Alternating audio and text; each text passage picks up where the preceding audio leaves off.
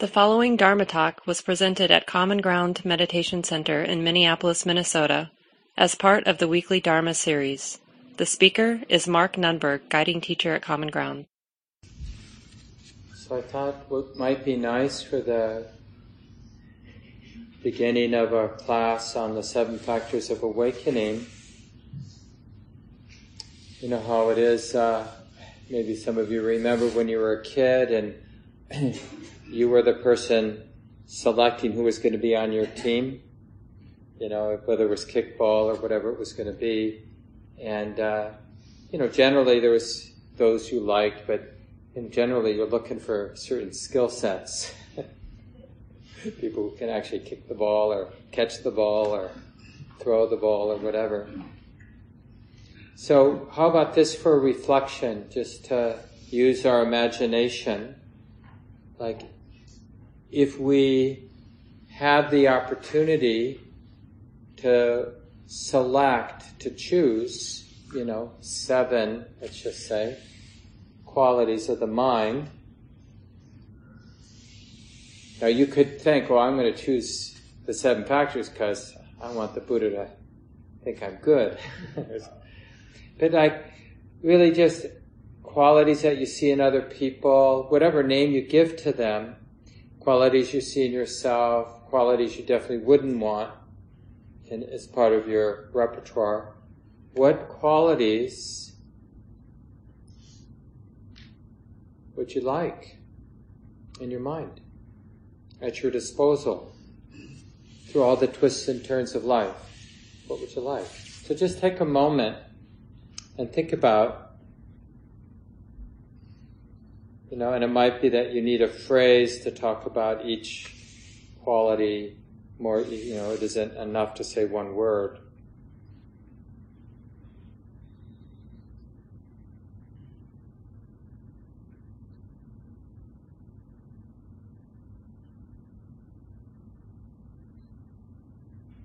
And people online, you can even share some in the chat. I'll read it out loud. People in the room, you could just say a sentence or a word. I'll repeat it so that people can hear it online. What qualities would you want? I know one thing that came to my mind right away is, I'd want to be, I'm not sure what the right word is, but unflappable, immune from being pushed around by my own, the monsters I create myself or what goes on around me. How about others? We have 13 online already, 14. I'll read some online and then we'll get some from the people in the room. Calm, peaceful happiness, rock solid. Patience, perspective, clarity, kindness, courage, integrity, courage, clear-mindedness, insightful, spacious, willpower, steadiness, in the eye of the storm maybe, grace, regard for all life, confidence, steadiness, ease, patience, playful, lighthearted, trusted by others, spontaneity, sense of humor, ease, kindness, patience, calmness, truthful, peaceful, clarity, playful, humor, balance, to have clarity of mind, laughter, fun, compassion, calm, equanimity, curiosity, fluid, truthful, wisdom, perspective, humor, acceptance, oozing warmth, content, equanimous, gratitude, sincerity, empathetic, curiosity, concentration, equanimity. Just call out in the room. Anything that you didn't hear yet that you want to add? Yes. Contentment. Friendliness. The ability to let go. Present moment awareness. Compassion. Love. And we could go on, and obviously a lot of these qualities overlap with each other. But what's of real interest, of course, is given that we have some, seems like wholesome desire to have certain qualities available, alive and well, resilient, in the sense that they keep showing up, keep being there for each moment that we're meeting, that, the next thing. Then the question is, well, how, is it just random, or is it, like the Buddha teaches, or are these things conditional? When the supporting conditions are there, then this quality arises, operates as long as the supporting causes are there for it. And then when they're not, then that quality fades or falls away. Same with the unwholesome too, right? And in the tradition, the way that's talked about is feeding and starving. I love these, it's just such a easy to understand simile. Because we can ask ourselves, well, what mental qualities am I feeding and which am I starving? And some of you will recognize this as the fourth foundation of mindfulness that we study in Buddhist studies. I forget when the next class on the four foundations will be. But it's been a while, so I think it's coming up in the next year or so. And the fourth foundation, sometimes it's translated as mindfulness of mental qualities. But we're actually using mindfulness to recognize the qualities, and the easy way, those qualities which hinder presence, and those qualities which support and empower presence, amplified power of mindful awareness.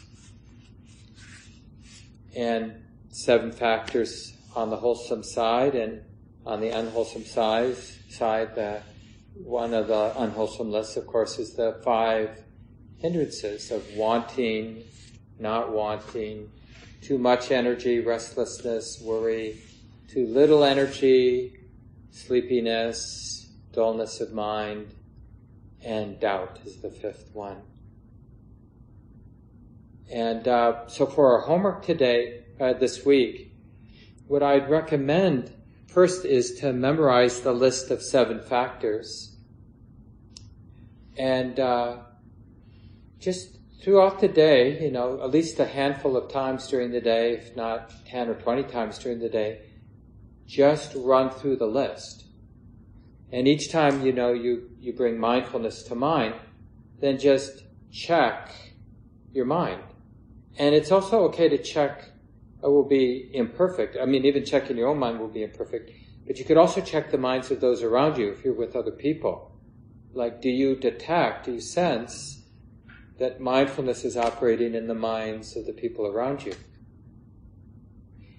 And we're clarifying, each time we do that, we're clarifying, what do I think mindfulness is? What am I looking for? Right? So don't expect that we're in this fumbling stage, but a refinement will happen, both because of the study, but also because of the checking. And then you go take a few seconds, and then you check, okay, the Buddha talks about, the long term is investigation of dhammas. Or you could just say interest. But it's a particular kind of interest. We're not interested in the latest celebrity news. We're interested in what's here and now. You could even say the mystery, what is yet not clearly seen or understood that's here and now, that's relevant. I like to say sometimes to myself, whether I know it or not, this is what my heart is actually interested in. So, is there an interest in what my heart is naturally interested in, that's here and now? Because the opposite would be a kind of chronic dismissing of the present moment or what's here and now, because this isn't it. This isn't what I want. This isn't the moment I'm looking for. Later, when I'm done with this class and I'm home, and I get to have some chips or, whatever we think. So, Is there interest? What would interest look like now? Am I doing it in a contrived way to try to be a good Buddhist studies student? Or is that real interest, real Dhamma Vichaya? That mind that is naturally, and it's not even, a lot of times when we hear the word interest or investigation, we think of like penetrating into something, focusing on something. But it's much more about letting something reveal itself, letting the present moment, the nature of experience, the nature of the mind, the nature of suffering, the nature of freedom, but the nature of something gets to reveal itself. So interest, investigation is much more about that willingness to let what's here and now reveal itself. So it's patient, it's bright, but it's also not controlling, it's not acting out some agenda, because it wants it to reveal itself. It wants to see it as it actually is. And then you bring to mind energy. Persistence is another word that translates the Pali. Because when we are awake, reflectively aware, and we realize, oh, there's something to be interested in here, then to the degree that interest is following the thread of what's actually interesting to interest, then this quality of persistence or energy arises. The heart, the mind is willing to be steadfast. I want to see where this interest goes. And that steadfastness, that persistence, causes the mind, the heart, to have to drop all of whatever else it would be doing. Worrying, planning, wondering if this is a waste of time. And so the mind starts to unify and starts to experience the flow. Life, experience, the mind is always a flow. And you can even hold the possibility, right? Always a frictionless flow. Because nature, it just makes sense intellectually that nature is just doing what nature does. And so when we're really committed, really loyal to our interest in our mindful presence, letting the present moment reveal itself, and really, because of the steadfastness, the commitment, the energy that we're bringing to that, there's a unity. The mind starts to gather and gets unified, and some joy arises. It's the joy arises because of, basically the mind is no longer, to some degree at least, tying itself into knots with its worrying and its comparing and its normal cognitive activity, because it's unified in this interest in the present moment. And so there's that lightness, that buoyant, bright quality that starts to arise. One of my teachers, Sayadaw U Tejaniya, he says, really as a practitioner, we're mostly just doing the mindfulness, the investigation or interest, and the persistence. And then we're noticing how these other factors then just start to show up. There is the lightness of joy or rapture. There is the ease of tranquility of body and mind. There is the stillness, the silence, the steadiness of concentration. There is that beautiful balance, that resonant balance. It's a beautiful feeling, surprisingly, balance, even though it's, in a sense, even. But it's peaceful. Equanimity is the seventh factor. So I think this would be really great, and I'm going to try to do it as well. Several times. And so what I would do it at least a couple times when you're sitting, whether you're an hour sitter in the morning or a 20-minute you have 20 minutes to sit, or you sit in the evening. But during your formal sitting time, however you like to sit, at some point, just bring to mind the 7 factors. And take a few seconds with each one. So you're kind of like the word, and your understanding of the word is a bit of an intervention in your mind stream. And you want to notice that word that you're bringing up, and your interest in that word, what that word means to you. What does it do to the mind stream?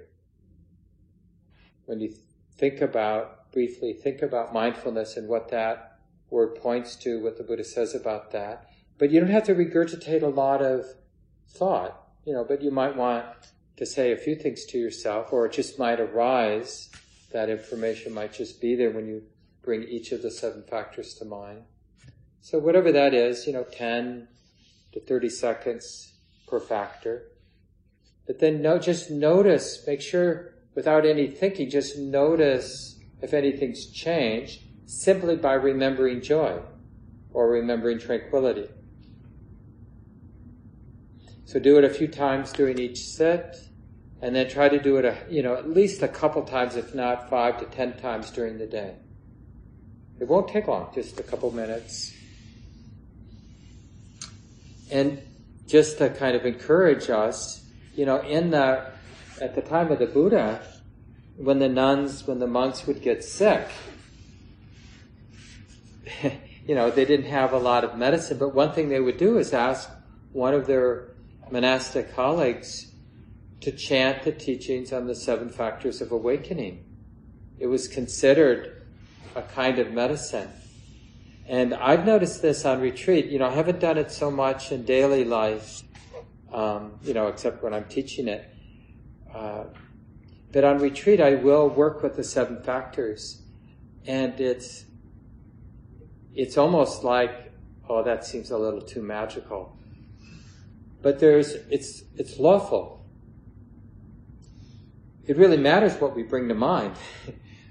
And if you're going to bring something to mind, why not bring to mind what a really wise person says, that when these qualities are present, the mind gravitates to nibbana, to freedom, to release, right? It kind of makes sense. It's not that the Buddha said it, it's that the Buddha really understood the mind pretty well. So these are natural capacities of our mind.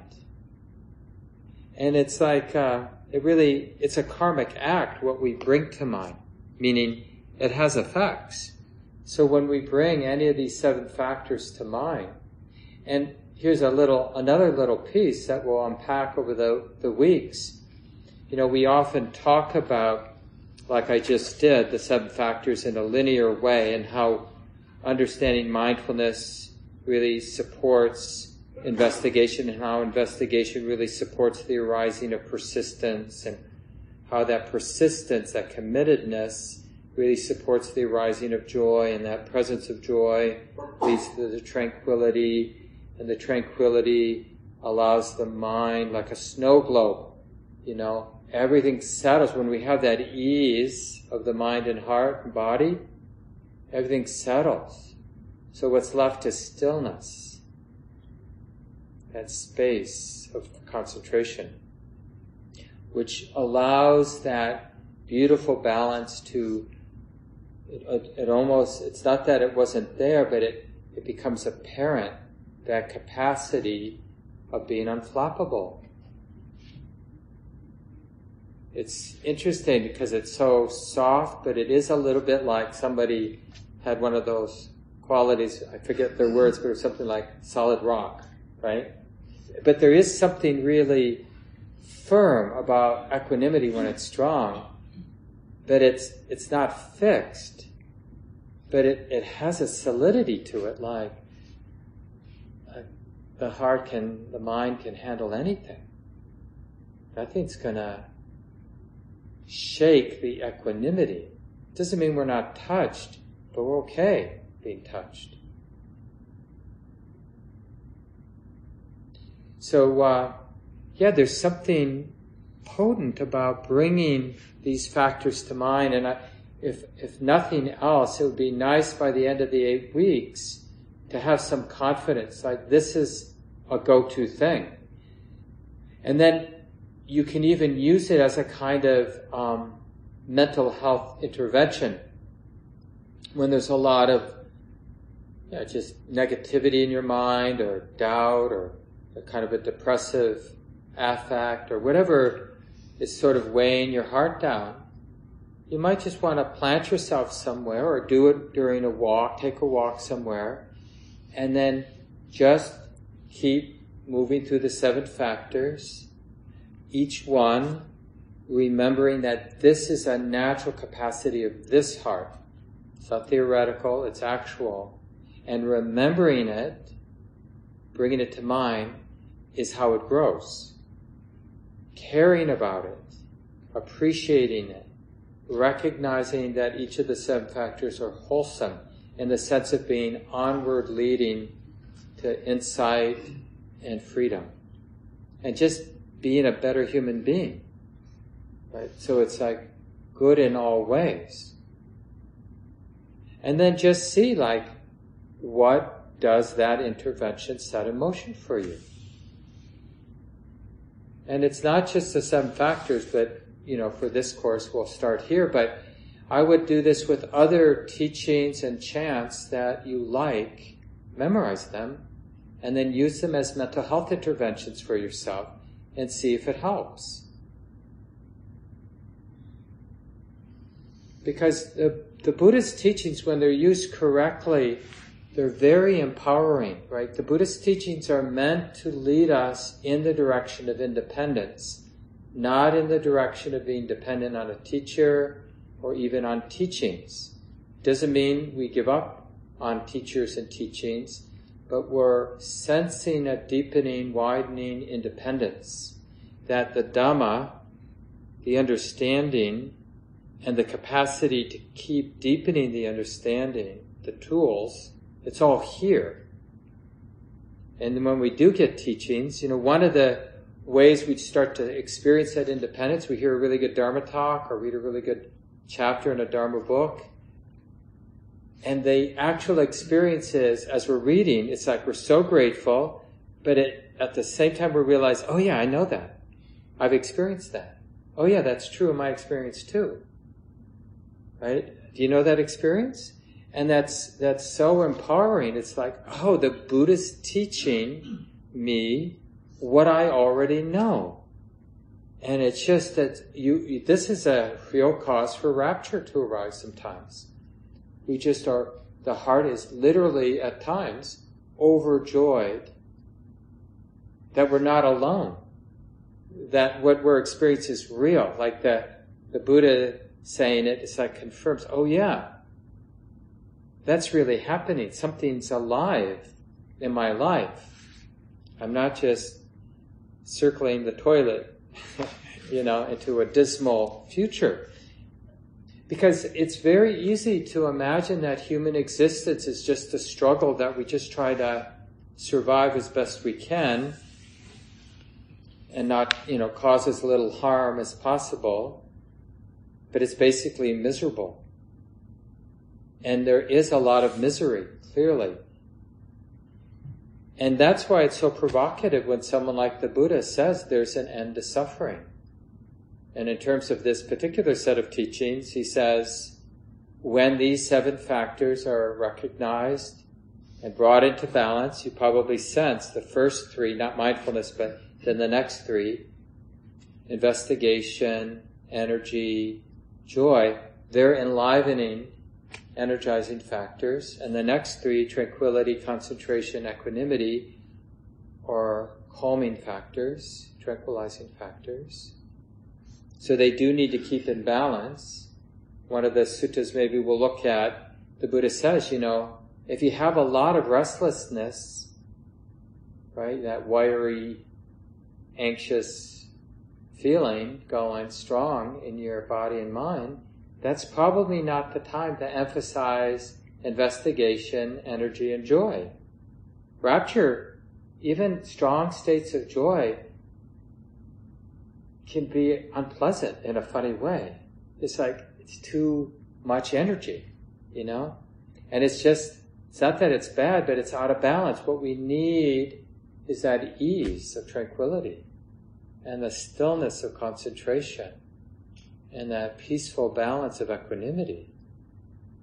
And when we're dull or sleepy, that's not the time to emphasize tranquility, concentration, and equanimity, right? It's like a lot of people kind of roll their eyes when they hear about the Mahasi style of practice where you're being asked to mentally note, right? Put a label on whatever the predominant experience is. So every few seconds, thinking is being known.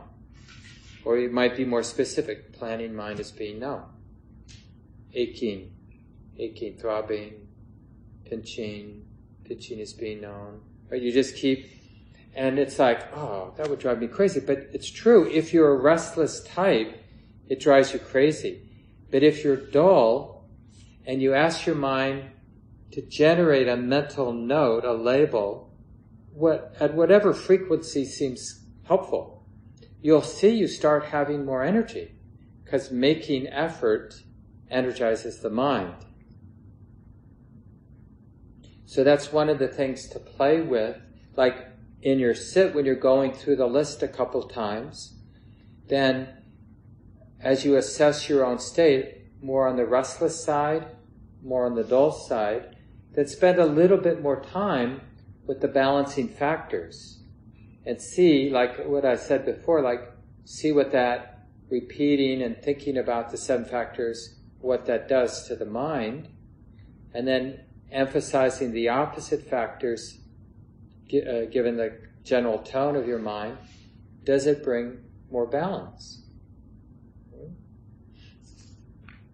So that's a fun way to play with it. And you can even do this with friends if they're willing, not in a contrived or obnoxious way, of course, but, in a sincere way where you have that capacity, you know the person well enough, you sense them, well enough in the moment that you can not maybe go through the list in some systematic way, but like mirroring back your friend's capacity for joy, helping them remember, you have this capacity, or to be relaxed and tranquil, or to be balanced, right? I'm sure we've done that with our friends, haven't you? And it can be really impactful when a good friend is a little out of balance or suffering in some way, and in some appropriate way, not contrived, not forced, we just mirror back some of the capacities we know that they have, so we speak with confidence. And we help them remember, that's right. My heart is capable of being balanced. I remember that. Because remembering these wholesome qualities is how they get strengthened. It's like, you can't bring kindness to mind. It's not one of the 7 factors, but it's a good example of this. We can't really actually remember the experience of kindness without changing our mind. Which is why it's so potent when your mind is overrun by anger. And it's not about like bringing kindness or love to the person or the thing you're angry at. It doesn't matter. However you can bring love to mind, remember that your heart has that capacity, that your heart actually does have a tender spot for something, someone. It's a powerful intervention to the anger storm that might be operating in the moment. It changes things. Because that vortex of anger, it exists in a universe where there's no kindness. Anger only makes sense in a universe where there's no kindness. So that mind, there's no kindness in that mind that's really identified with anger. Because they don't coexist. And the more we understand this, and the more we have enough space which is really the fruit of practice and especially equanimity, that just that sense of space, we still, anger will get triggered, defensiveness, lust, all the unwholesome qualities will get triggered. But because of that confidence in that space, there's like a room for wisdom to operate. And, there's the vortex of anger, but there's some space around the anger, just enough so the mind, wisdom could say, oh, this really hurts, and I care about that. Or, my cat's sitting at home, and I care about my cat, Or I have a nice house that my partner and I have put some time into, and I really appreciate the goodness of that effort to give myself a safe, comfortable place. And it's about, changing the channel. And that's probably why in the tradition, chanting these, because, when we're overwhelmed, like we're in the dying process or have a terrible illness, and a friend comes and chants on the, basically the Buddhist teachings on the 7 factors, and we're hearing about each of the factors, well, it's hard, and especially if the person is really sincere, their heart's really there, and even as they're chanting about mindfulness or energy or tranquility, they're remembering it themselves. So there's a bit of like I was saying before, when the Buddhist teachings that the proximate cause for developing the 7 factors is a good spiritual friend. Because there's this sympathetic resonance.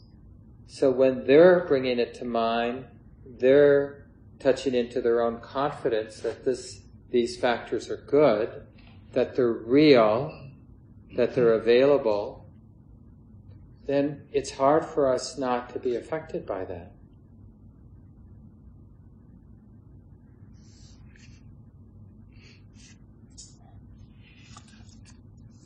So, one more thing with homework. So, we're going to memorize the list of 7. We're going to bring them up in our sets and in daily life. Notice how it changes the heart and mind going forward, like what kind of intervention was it? What was the effect, positive, negative? And then, we just have 7 weeks, so in terms of study and in terms of emphasis, take some time, and you can do this. Don't feel like you have to be in a samadhi pose. You can just be sitting in a comfortable chair or walking. But spend some good time, like 20 minutes just contemplating sati, mindfulness, mindful awareness. What is your understanding? And you're using your own mind, your own present moment experience as a laboratory. What here in the present moment is this awareness that the Buddha is talking about with the word sati? And I'll just mention before we end, this comes from, I think, an excellent book that Joseph wrote not that long ago, Mindfulness, A Practical Guide to Awakening.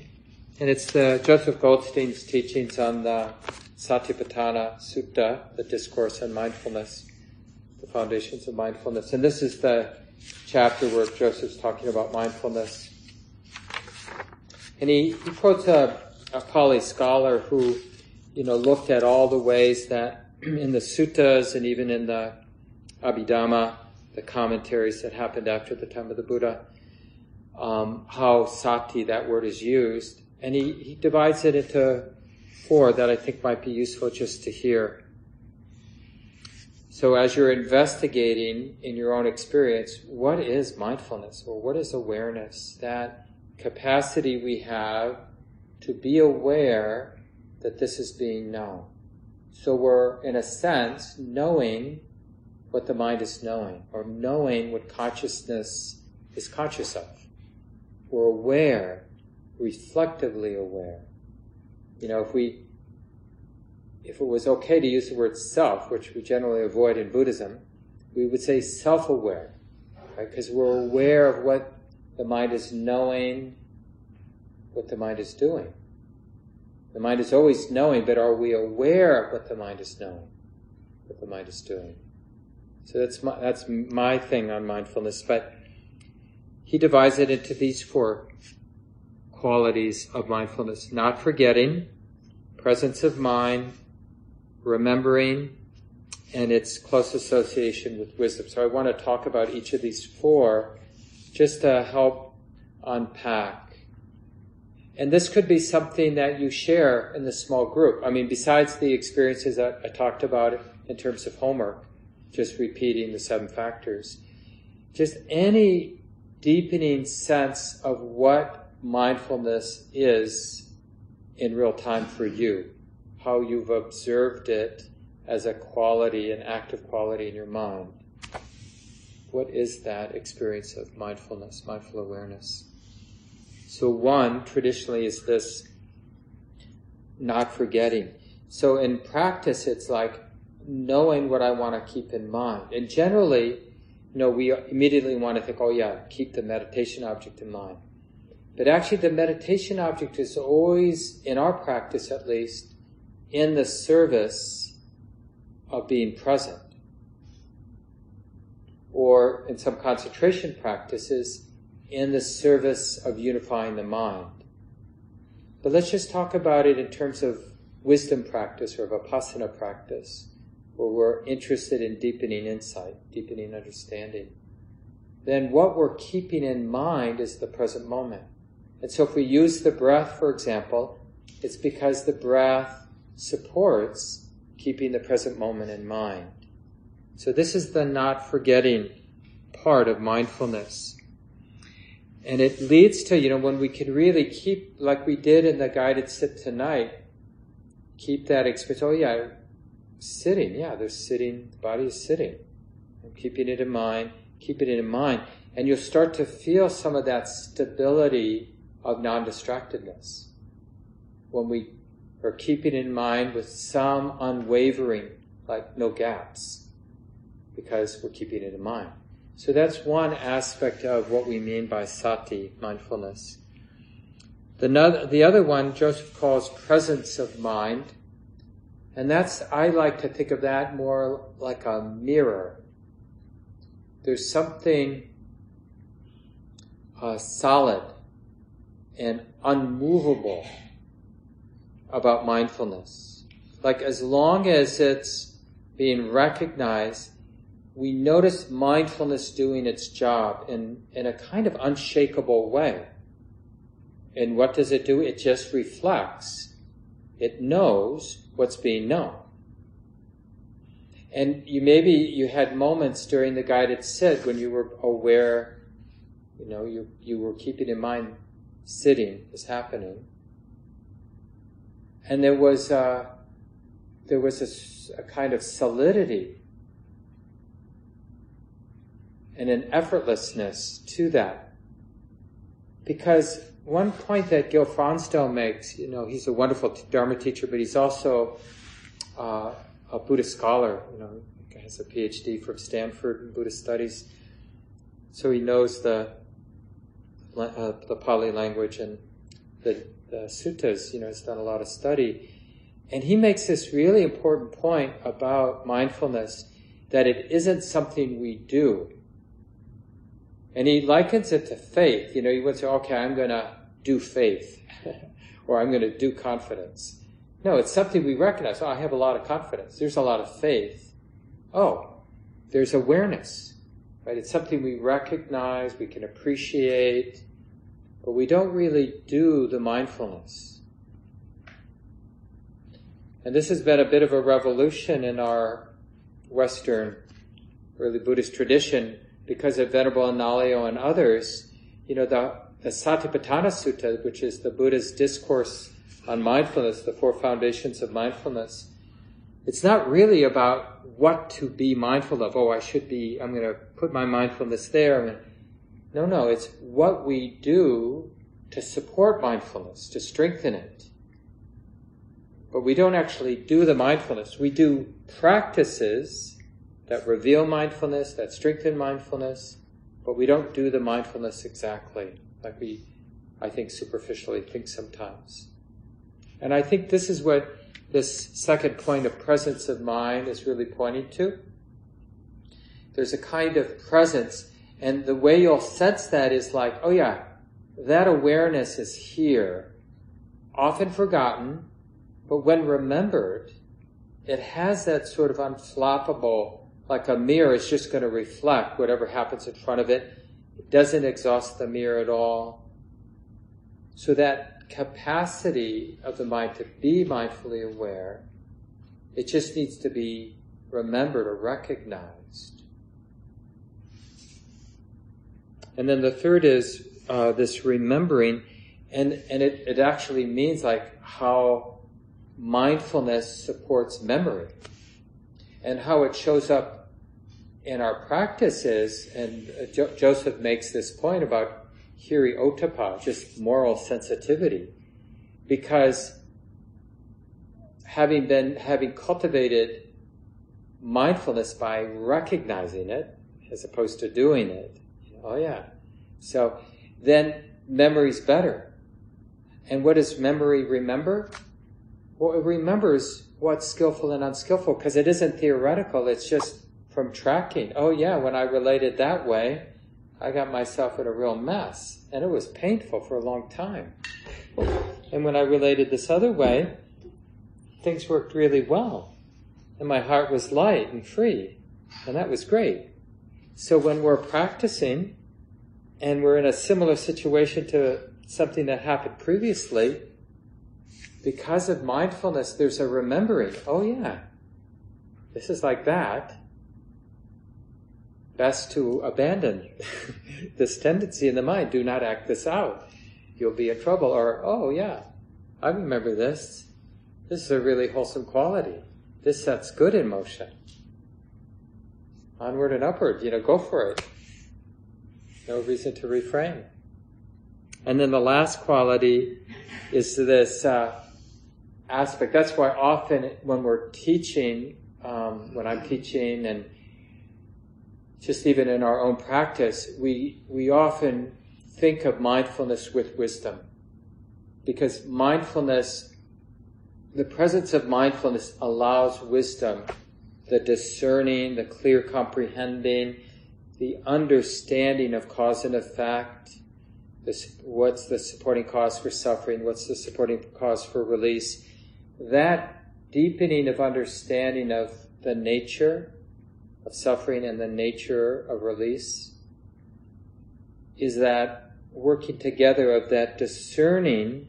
Like the discerning is like mindfulness supports the collecting of data, and then wisdom is that part of the mind that lets data, the cumulative data, tell a story that maybe challenges an old story, right?